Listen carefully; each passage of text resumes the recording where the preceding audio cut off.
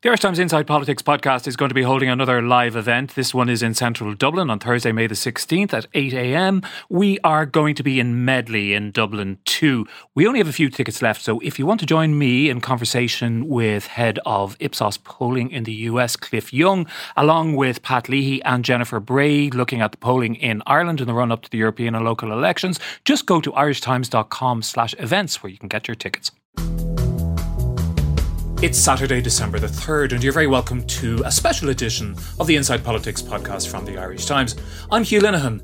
It is special because today the Irish Times publishes the first part of an Ipsos opinion poll, which in turn forms part of a major new research project into North-South relations and political views on the future of the island of Ireland for the Irish Times and for the ARENS project. ARENS stands for Analysing and Researching Ireland North and South. It's a joint initiative of the Royal Irish Academy and the Keogh Nocton Institute for Irish Studies at the University of Notre Dame.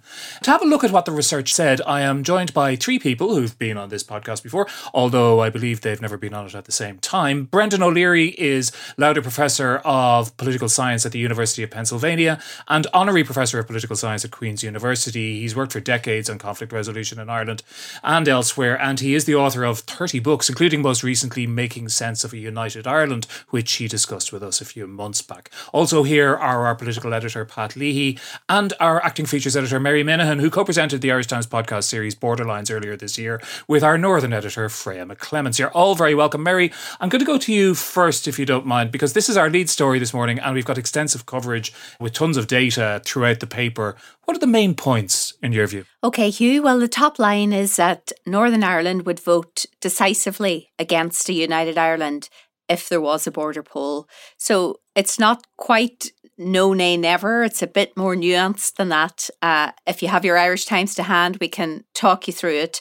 And we can point to an Ipsos opinion poll, which is an element of this, it's a major new research project into North-South relations and political views on the future of the island. So, we have hard evidence for this, and we hope listeners to the podcast and indeed readers of our material will accept that the questions were asked in as neutral a manner as possible by professional pollsters with academic partners.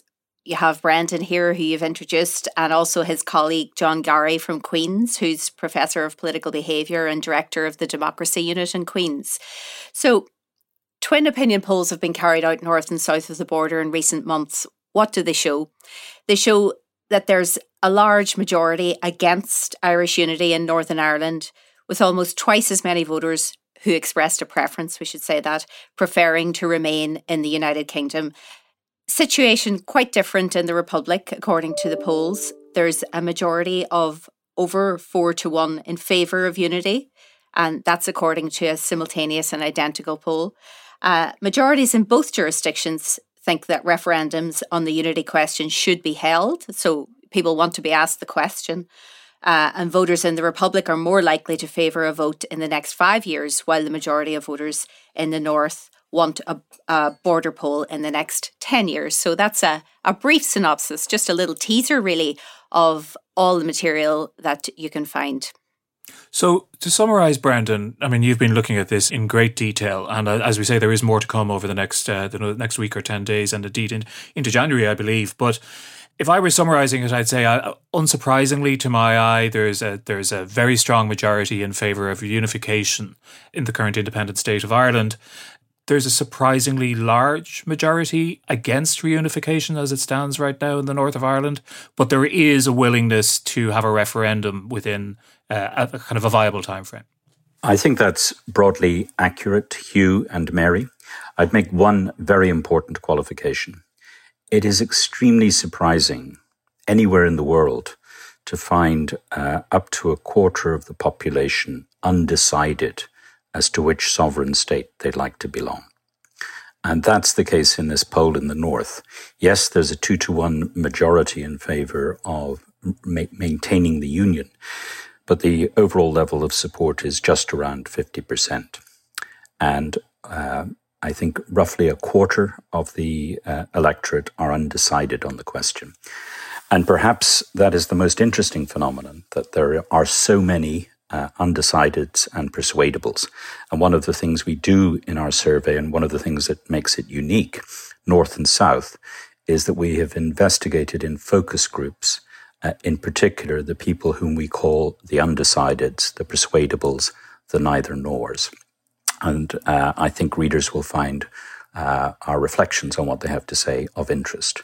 So my qualification to the general story is vigorous support for unity in the South, vigorous support for the union in the North, but qualified by the extraordinarily large numbers of don't knows. And indeed, a remarkable number, I think it's somewhere in the region of 1 in 10 who wouldn't vote on the question, which is, again, remarkable. We'll come back to Brendan's persuadables in a moment, Pat, but first of all, another thing that strikes me about the numbers north of the border, or the proportions really, I should say, is that this is broken down by the usual demographics, which everybody is familiar with in Northern Ireland. And going by these numbers, Protestants are more unionist than Catholics are nationalist, I suppose, would be the simple way to put it.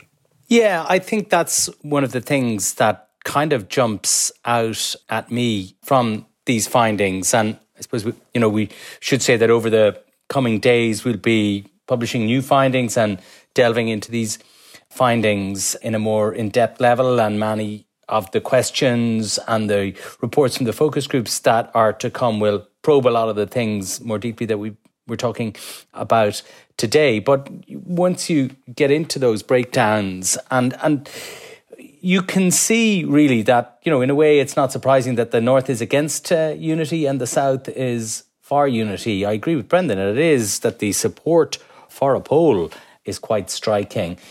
But, it's very much clear that there's a lot of interesting things going on below the surface in Northern Ireland. In some respects, Northern Ireland is a society that is even more in flux than our own one. And there's a very definite weakening of the perennially assumed identification between political choice and religious background. And while it's certainly true there's an overwhelming majority of people who describe themselves as being from a Protestant background who say they would vote against a United Ireland to remain as part of the United Kingdom, there's a hefty proportion of those describe themselves as don't knows. And commensurately on the other side, amongst voters who describe themselves as being from a Catholic background, there's just a bare majority of all of those voters, just over half, 54%, say that they would vote for a United Ireland. But over a fifth of them, 21%, say they would vote to stay in the United Kingdom, while, as Brendan points out, a whopping number of don't knows here as well, 22% of them, over a fifth. So, I think it's clear, and that I suppose is then before you look at the neithers or nors or the others, as we've called them in this, again, high proportion of don't knows, majority, but not a massive one, in favour of staying in the United Kingdom. And I think to summarise all that, while it's very clear that what this poll is saying is not now or in the near future, maybe, about a united Ireland, and certainly, the sort of suggestions that you've heard from many people who are quite legitimately campaigning in that direction, that it is an inevitability within a decade, is certainly not borne out by these numbers today. But what the numbers are saying, or rather what the numbers are not saying, is it could never happen. In fact, the more you delve into them, the more you see that there is space in the North and also in the South in a different way, I guess, for a conversation about Irish unity. Mary, I'm going to make a double error here in that I'm both going to confront some of this hard data with my own anecdotal gut instinct, and also it's an anecdotal gut instinct pertaining to life in Northern Ireland, and I'm going to ask you who actually grew up there whether I'm right. What I would say is I'm not entirely surprised that I suppose tribal allegiance as represented in religious origin or even adherence to a particular political party doesn't map directly to what people might like to see the constitutional position of Northern Ireland be in the future. Is that fair enough?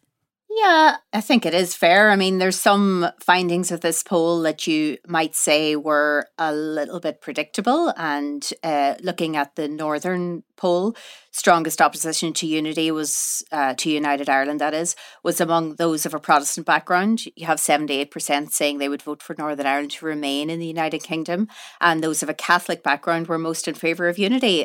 Although it is interesting to break those figures down, and you have just over half, 54% of all Catholic respondents saying they would vote in favour, with 21% against and 22% saying they didn't know. So, you know, those are interesting. There's also some kind of counterintuitive findings in the poll, which are really interesting. And as Brendan has said, the don't knows is very, very interesting indeed.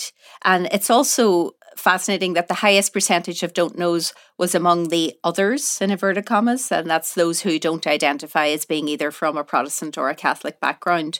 And in that case, almost a third, 31%, said they were undecided how to vote in the event of a referendum.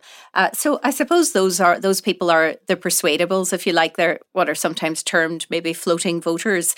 And as Brendan has said too, what gives this polling a human face is the really interesting focus group material. And Brendan and his colleague John have really dug into this. And there's some really, really interesting findings and some really fascinating quotes. People's fears, people's dreams, people's aspirations. One of the findings that John and Brendan discovered was that many participants, North and South, questioned whether the South could afford the North. I suppose that's not a new argument, and particularly the cost of healthcare. And that is something that's very, very, very dominant in people's minds. So to answer you, Hugh, I think what you are saying is fair. And I think what's really interesting about what we're showing today is that there's some fairly predictable findings, but also some really interesting and kind of counterintuitive findings. Yeah, Brendan, Mary's right. The focus group findings and indeed the quotes, the illustrative quotes are really very interesting indeed, in that they reveal people's concerns. One of the things that strikes me about the persuadables, though, is that, and as Mary touched on that here, is they disproportionately, not surprisingly, come from the people who define as political others rather than to a unionist or a nationalist position.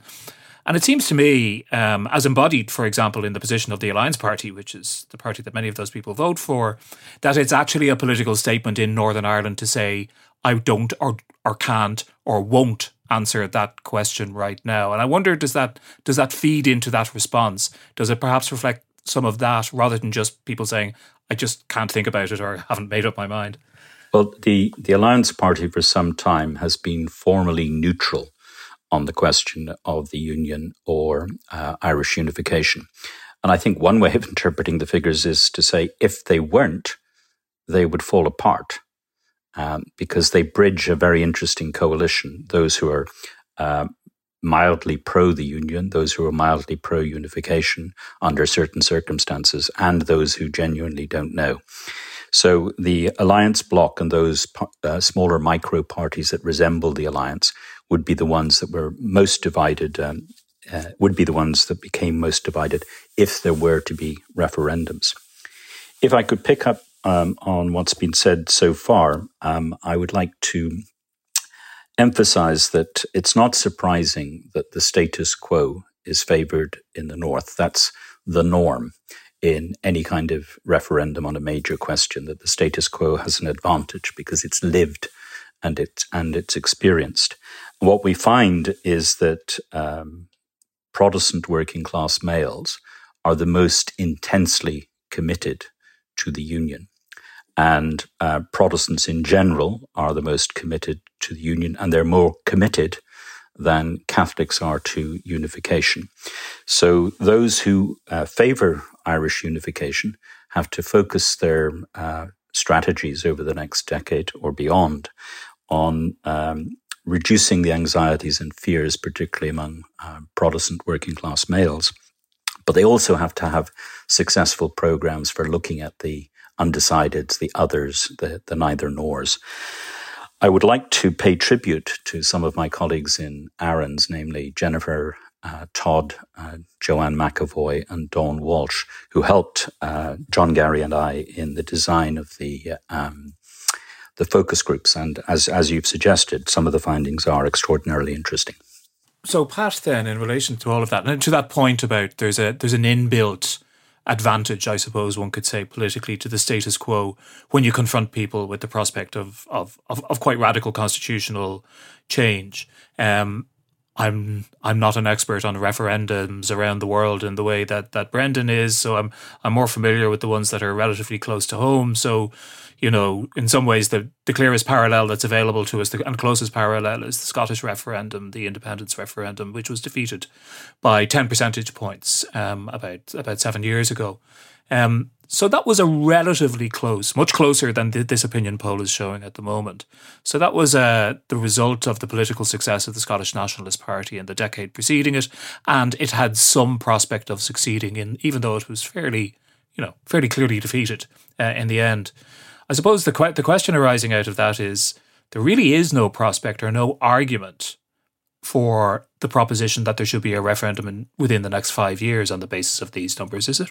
Well, apart from the fact that lots of people want it, and a majority in both places favour a referendum within 10 years. And I think this is one of the interesting things about it, that in a way it sets up the public view of people both in the North and the South against the provisions of the Good Friday Agreement, because the Good Friday Agreement says that the British Secretary of State, and it is his or her responsibility to call a border poll in the North, should only do that where it appears likely to him or her that it will pass. Now, it's very clear from these numbers that there is very little likelihood of a referendum passing right now, or certainly within the short term. At the same time, people in the North and in the South are very clear that they want to vote. And it may well be, and it seems to me a reasonable conclusion, that of the nearly 40% of people from a Protestant background who say that there should be a referendum, I think a proportion of those want a referendum while they're pretty sure they can win it. So on the one hand, you have the provisions of the Good Friday Agreement, which says, well, look, there shouldn't be a referendum now. And on the other hand, you have the clear will of the people that there should be a referendum now. Just to go back to one of the points raised earlier, that, I think the outcome of the poll in the North, that the North would vote to stay as part of the United Kingdom, isn't surprising. I don't know what Brendan thinks of this, but to me, the scale of it is surprising, that it is it's a very clear, amongst those who express a preference, it's 2-1 against. And while I wasn't surprised at a finding that the North would reject unity, I was slightly surprised that it was so large. Brendan, what do you make of that? Two things. First of all, there's a long record on surveys as opposed to internet polling, that the surveys tend to bring in people who typically don't vote and therefore tend to show a higher magnitude of support for the union. So that's a kind of consistent result. And support for the union is historically low when it's around 50% of those expressing an opinion. Yes, it is higher than the support for those who want Irish unification, and by a factor of 2-1. But I would go back again to the emphasising the significant number of don't knows. For me, that means that the question is now negotiable. It's a question of cost-benefit analysis. It's a question of campaigns and future campaign effects. It's interesting to John and myself that the way you pose the question about the referendum tends to shape the answer. So if people are being asked in general, do you think these questions should be decided by referendum? They are in favour of that, but not all Protestants are in favour of that. Some significant proportion of Protestants, nearly 50%, don't think there should be a referendum, period, when asked the general question. But if you're asked in general, the populations of the North and South think matters should be decided by referendum, but that doesn't necessarily predict how they'll vote in a referendum. So going back to your point about the Scottish referendum, Hugh, I would emphasise that what happened in the Scottish referendum was truly remarkable. The campaign was a long one, and when it began, support for independence was roughly 27%. It went as high as 50% in several polls before it dropped back to 45% after an intervention by Gordon Brown. So that's proof, if we want proof, that campaigns actually matter. And that's why there's this interesting tension that Pat alluded to. The Secretary of State is obliged under the Good Friday Agreement to hold a referendum if, in his or her opinion, there has been a shift in opinion in favour of Irish unification. Now, that requires the relevant Secretary of State to predict campaign effects as well as to analyse what the current state of opinion is. And that is not a social science that we can help him with or her with. Campaigns really matter. And one of the things I think Irish Times readers will enjoy picking over in the entrails of these surveys is the particular questions that might matter and particular influences that might matter in shaping the outcome of a referendum. So these are snapshot opinions. They tell us what right now the public might think. They can't tell us very exactly what might happen in the course of a referendum. But that's where our other questions might be useful for readers to think through what kind of issues the pro-unification side would need to emphasise and what emphases the pro-union side would have to make in the event of a Northern referendum. Before I go back to Mary, Brendan, can I ask you, when we last spoke in our last conversation, I refer our listeners back to it, you talked about the possibility of a bad faith exercise by a British government, the current one or a future one, in plumping for an early referendum in the expectation of achieving a desired result, which would, I suppose, put the issue to bed for a decade, or they might hope even more. And there is a sort of an undercurrent, isn't there, perhaps, among some of the responses in this, that some people, some unionists might feel it's better to do this now than to wait for 10 years? Some might indeed have that view, but I think their community would be divided on the question. And partly they would be divided for the reason I just gave. They wouldn't be confident of campaign effects. What will happen when the question is really on the agenda as opposed to a speculative question? What will be the characteristics of the debate that might follow?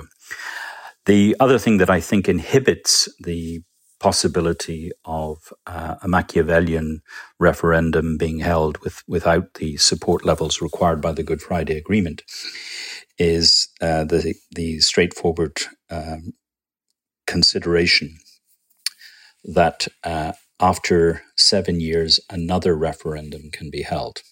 So if the first referendum was closer than expected, that would inspire those who wanted to have another one quite quickly. The terms of the Good Friday Agreement are unambiguous on this matter. Another referendum can be held 7 years later, no earlier than 7 years later. And remarkably, there's no limit placed on that. You could have a referendum 14 years hence if the conditions were met. So in this respect, Northern Ireland is strikingly different from Scotland, where the Scots stunningly have to negotiate whether or not they have a right to have a referendum on the question with a Westminster government, which is currently implacably opposed. Whereas at least the population of Northern Ireland as a whole have a mechanism through which they can have their opinion tested. Barry, what's your sense of the movement, the direction of travel at the moment? There's a lot of talk, and we've all seen, major events of one sort or another, interesting intellectual interventions. There is a sense of a movement which is on the move towards putting reunification on the table in terms of really trashing out some of the issues, some of the concerns which were raised in the focus groups you mentioned earlier. Is your sense that there's change afoot in Northern Ireland around that there's a real active change, or is it just one part of the community which is politically committed to that? Well, I suppose if you look at our poll today, it's a very decisive result in this poll from Northern Ireland, and it would mean a real sea change in views north of the border would have to come about before the British Secretary of State for Northern Ireland would feel morally obliged to call a border poll. Of course, it's been said before, the wording in the Good Friday Agreement or the Belfast Agreement is woolly and was perhaps left deliberately so around that contentious issue. I think, as Brendan has intimated, those who are advocating for Irish unity in the north I think they realise they have a job of work to do, and they'd have to convince these persuadables, these undecideds, these floating voters that reunification, I think particularly within the EU, would bring great benefits to their society. And to answer your question, yes, there are certainly elements of Northern society that are fired up on this issue. I suppose the obvious example is the Ireland's Future Group, and it's holding various, meetings around the country. The question is whether or not this is a thing that people are talking about around their breakfast table or their dinner table or whatever it is. And, I think even Sinn Féin's Michelle O'Neill, and I know we all know where she stands on the issue without any question, she has conceded that it's not the issue that is keeping people awake at night.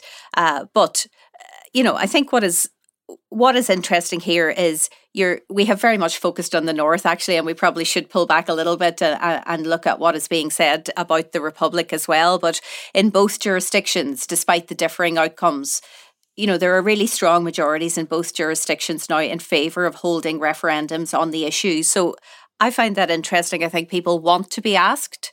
I always get a little bit suspicious when I hear politicians saying things like, "Oh, the people don't want an election now," because elections, referendums don't take that much out of voters. They take an awful lot out of politicians, and sometimes they're very reluctant to go into them. So, I think people have told us here that they would like to be asked. Over 3/4 of voters, 76% in the Republic, are in favour of a border poll with a majority favouring a timescale of within 5 years, and over half of Northern voters, 55%, favour holding a referendum. And as we've said, they prefer a slightly longer timescale of 10 years.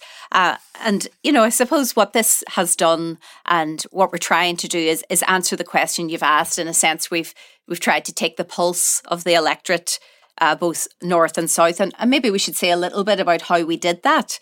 The two polls were carried out with a series of accompanying focus groups, which I think any of our readers and our listeners will agree really did enhance this research. And that was carried out among 1,000 voters in both Northern Ireland and the Republic in August and September of this year. So it's really recent, it's really current. And how the interviews happened, that's also important when it comes to polling. They were conducted at people's homes on a face-to-face basis at sampling points across both jurisdictions. So that's just a little bit of background information for people that might be wondering how we went about it. And, I just think it's useful, not just for poll geeks like ourselves, but it's useful for anyone to know that. Pat, Mary's absolutely right that we've been focusing entirely on the North, and there are good reasons for that. Not least the numbers, and not least the issues that are at stake. But there is a danger in just kind of making reference to the numbers on the South and just moving on very quickly. I mean, there is more information to come in the week ahead, and we don't want to give too much of it away. But I think when it comes to political questions in the South, they're not so much about the yes or the no to the primary question. The devil is in the detail of what kind of compromises might be required, what kind of compromises people might be willing to make. And that's the kind of stuff that we'll be looking at in future days. One of the things that we do ask in future days, Hugh, is what would voters need to know in order to make an informed decision on Irish unification? And there we ask them to emphasize their two most important issues. Now, question wording really matters here. If we gave them 10 subjects on which we asked them to tick whether they agreed it was important or not, we would have expected all of them to have been ticked by any moderately conscientious voter. But we just asked them to focus on two. And here we do get an interesting difference of emphasis between the North and the South. For the South, there's a clear preoccupation with the question of whether unification would be peaceful. That's their first and overriding priority. They'd like to know that unification is going to be peaceful. Their second most important emphasis is on the performance of the economy.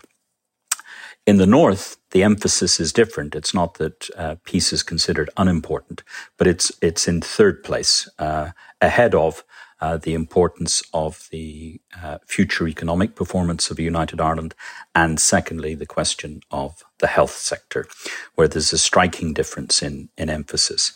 And that's the kind of nuance that I think needs to be brought out over the next decade. If we are to have referendums, if we are to have adequate planning by the Government of Ireland, then it's these kinds of questions that need to be probed very carefully indeed. Because in the end, if there are referendums, I don't think they're going to be decided on questions of flags and anthems. They will be decided for the undecided on questions to do with the economy, prospects of violence, health service questions, and indeed political institutions and governmental arrangements. That's true, although we also do know that that in many cases, at least part of the electorate is willing to vote on the basis of national identity or allegiance, and to place that ahead of economics. So we saw that with Brexit, for example. Right. Well, what we can say from these surveys is it's incredibly improbable that the South would vote against unity on a general question in principle. The North is clearly more divided, and those who favour unification have a very significant task ahead of themselves to shift public opinion. And we can, on the basis of these joint surveys and focus groups, we can identify the kinds of questions that those who favour unification need to focus on. What do you make of this, the salience of the fear of violence being greater in the South, Pat? I ask partly because we've just had this big fuss over the last day or so about former Fine Gael leader Alan Dukes making comments about the nature of the society of people who live along the border, and in a way that shone a light perhaps on Southern attitudes. I think it's the difference between those findings about the North and about the South is possibly related to two things, maybe two sides of the same coin. People in the North have some experience of political violence, a lot more experience, I guess, many of them of an older generation at least, than people down here do. And perhaps that they view, or at least some of them view, this process that may be ahead of us as part of the solution to the problem of political violence in the North. But clearly they're more familiar with it and maybe therefore less scared of it than people in the South appear to be. And the flip side of that coin, I suppose, is, if you like, the kind of the success of partition in making two societies on the island. And, there's no question to my mind but that the southern state evolved in a very different way in the North and has a very different experience and outlook on many different things. And in a way, I've always thought that one of the great ironies of the Provisional IRA's campaign is that instead of undermining partition amongst many people in the South, it kind of copper fastened it. And there was very much an attitude grew up in the South that they didn't want to import the problems of the North into the South. And I think possibly that is some of what is at play here. And it comes across, I think, in some of the focus group discussions that considered these and related issues, the extent to which people in the South view the North as different, and perhaps for many of them, the more they think about it and the more they discuss it, the extent to which the problems, in the event of unification, the problems of the North and the problems of society and history in the North become all of our problems on the island in a way that many people wouldn't currently perceive them to be. As a Northern woman living in the South, do you recognise that description, Mary? I suppose I do, and like the others, I wasn't particularly surprised by that element that you've raised. But, I think what has been really interesting is what's come out of the focus groups when we have asked people based in Northern Ireland what they'd need to know in advance of a vote. And, if you go through, just pick out a few examples. One of them was a 61-year-old SDLP woman from Derry, and she has said, it would be difficult for me to work out how I would be affected until I know exactly what way, the powers that be are thinking this could work, and then I'll start to consider it a bit more. And then you've got a 73-year-old County Tyrone Protestant who would have voted for the Ulster Unionist Party earlier this year, and he's undecided on how he would vote in a border poll. It's fascinating to think that you're dealing with mature people who would have grown up with the Troubles, and that they're actually telling us now, and in this gentleman's case, that he's undecided. And what he has to say is that he doesn't think it's as simple as Catholics voting for United Ireland and Protestants not. He says it's become a much more open debate, and there's a lot of questions which will arise now, and there's a whole lot of stuff, he says, and other issues that will need to be teased out over a long time before people even think about making a reasonable decision. So, that is all very interesting. And as Brendan has said, this is not going to be decided on flags and anthems. This is going to be decided on more bread and butter issues, and the health service is a particularly big one. And, I think we'll see a lot of discussion in future about the contrasts between, the health service we have in the Republic, the HSE and the NHS in the North. And probably what is really necessary, it's maybe a bit of a bugbear of my own, but an honest discussion about the health service in the North and the state of the health service in the North, and the idea that the NHS is a beautiful aspiration that works superbly when it's funded properly by central government, but, isn't working superbly. In fact, quite the opposite in many cases in Northern Ireland at present. So, I think this is not just going to be decided on a whim. We think one health service is better than the other, because it's not that simple. These are complicated things that have to be teased out.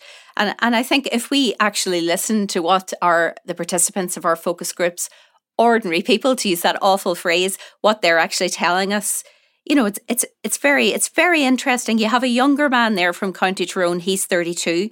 He's one of these people that he has voted for Alliance. He's undecided on the border poll, and he doesn't identify as either a Catholic or a Protestant. And again, he's saying, it's not as simple anymore as orange versus green. And it's not inevitable. He's saying that people from a Catholic background would vote for United Ireland. And he's saying that there are some Protestants that would vote for it if they were given the chance. But also there's Catholics that would vote against it. So just basically he's saying it's not as simple as one side or the other. I suppose it's the old traditional thing of what was sometimes, rudely and quite offensively described as the sectarian headcount of voting in the North, that just our focus group people have showed us that Northern Ireland has changed utterly. The way people think, the way people are confident enough to express themselves to pollsters and in public has just changed utterly. I find that very heartening, although then I check myself and I wonder, am I being a bit Pollyanna-ish, because I can recall me and other people saying that Northern Ireland was changing that way in the past, and it didn't seem to turn out quite the way it did. But Brendan, Mary's point, I think, about the health service is very well taken, that there are sort of tectonic plates under the surface of what we usually think of as being the parts of this issue. And I think health is both symbolic and really important to people's lives. And you have not only the various travails of the health service in the Republic, but you also have a stripping down of the National Health Service and a decade or more of austerity under Conservative governments, which might be undercutting what would have been one of the strongest arguments for remaining within the United Kingdom in the past. I agree. I agree with everything that Mary has just said. And before I probe health a little bit further, Hugh, I'd like to emphasize the extent to which it came across among our focus groups that they've been burned by the Brexit experience. So particularly in the North, where that's more directly taking effect than in the South, they know that in the case of the Brexit referendum, there was not adequate preparation for the possibility of a leave vote, and leave was undefined. And therefore, I think as a result of that, people really do want to have a good idea of what a united Ireland would be in comparison to the status quo. Which brings me to the health service. I think in any referendum, you're going to have a debate over idealized versions of what will happen in a united Ireland or with the maintenance of the Union, compared with the hard practical realities. And if you're in favour of a united Ireland, I think you have to emphasise that Irish health outcomes in the South are better than the health outcomes in the North. That's reflected in life expectancy. It's reflected in numbers of excess deaths due to COVID, though there are complications there in relation to excess deaths. So if you're serious about campaigning for United Ireland, and you might want to champion the existing system in the south compared to that in the north, emphasize outcomes. If you're in favour of the NHS and you're in favour of the union, you emphasise that it's a free health service. But what's interesting is that our focus group participants will often say things like, "Yes, it's free," and then they have a reflection. "Oh, we're free to join a queue to go." I think one of them mentions to go to Lithuania. So there's a recognition of the disparity between the actual promise of socialised medicine free at the point of use and the actual practice, as Mary says, that's related to funding. So this question is a big one. Will a United Ireland be a case of converging health systems, some synthesis of the two arrangements that has not been tried before, or will it be extending the southern system north, or attempting to make the northern system work better in a United Ireland? All of those questions need to be addressed. The complexities related to sláinte care and existing provision in the north will be part of future debates and need to be if there is to be a moderately rational outcome to the future referendums. And it goes without saying, Pat, that these are enormous questions for Irish society, both north and south, and substantial questions which we'll be addressing over the next few days. We're going to be really focusing on this now over the next week or more, and we'll be covering it in more podcasts over the next while as well. Maybe just give us that idea of where this project is going now over the next while without giving away any of the good stuff that people will have to go to the Irish Times to read. I mean, the questionnaires, when myself and Brendan and our colleague John Gary began talking about this in, Brendan, the middle of last year, or the first half of last year, and the questionnaires are the product of much toing and froing between us, and they're pretty comprehensive. And as Mary was saying at the outset, they're designed to get as clear and comprehensive a picture, supplemented then by the discussions in the focus groups, as possible at this point in time. So we'll have more coverage on Monday. Much of that will be about the concerns. We've touched on some of it already in this discussion about the concerns that voters in the north and south would have about a United Ireland. What are the factors that might make them more likely or less likely to vote for a United Ireland in each jurisdiction? What are the things that they would want to know?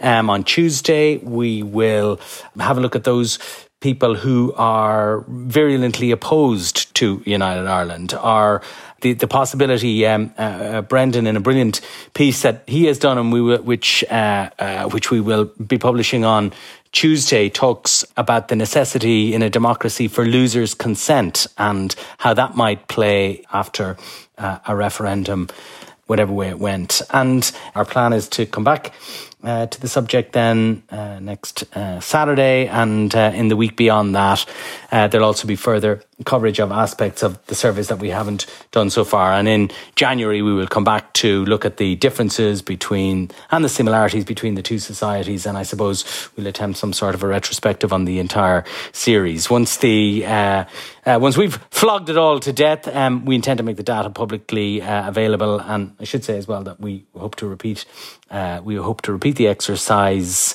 in future years to track the changes, if there are any, that occur during that period. So lots and lots of more good stuff to come, which is obviously another good reason to subscribe to irishtimes.com in the event that you haven't done so already. But for the moment, we'll say thanks to Brendan O'Leary, Mary Minahan and Pat Leahy. Thanks also to our producer, Declan Conlon. We're going to be back with you very soon. But until then, thanks very much indeed for listening.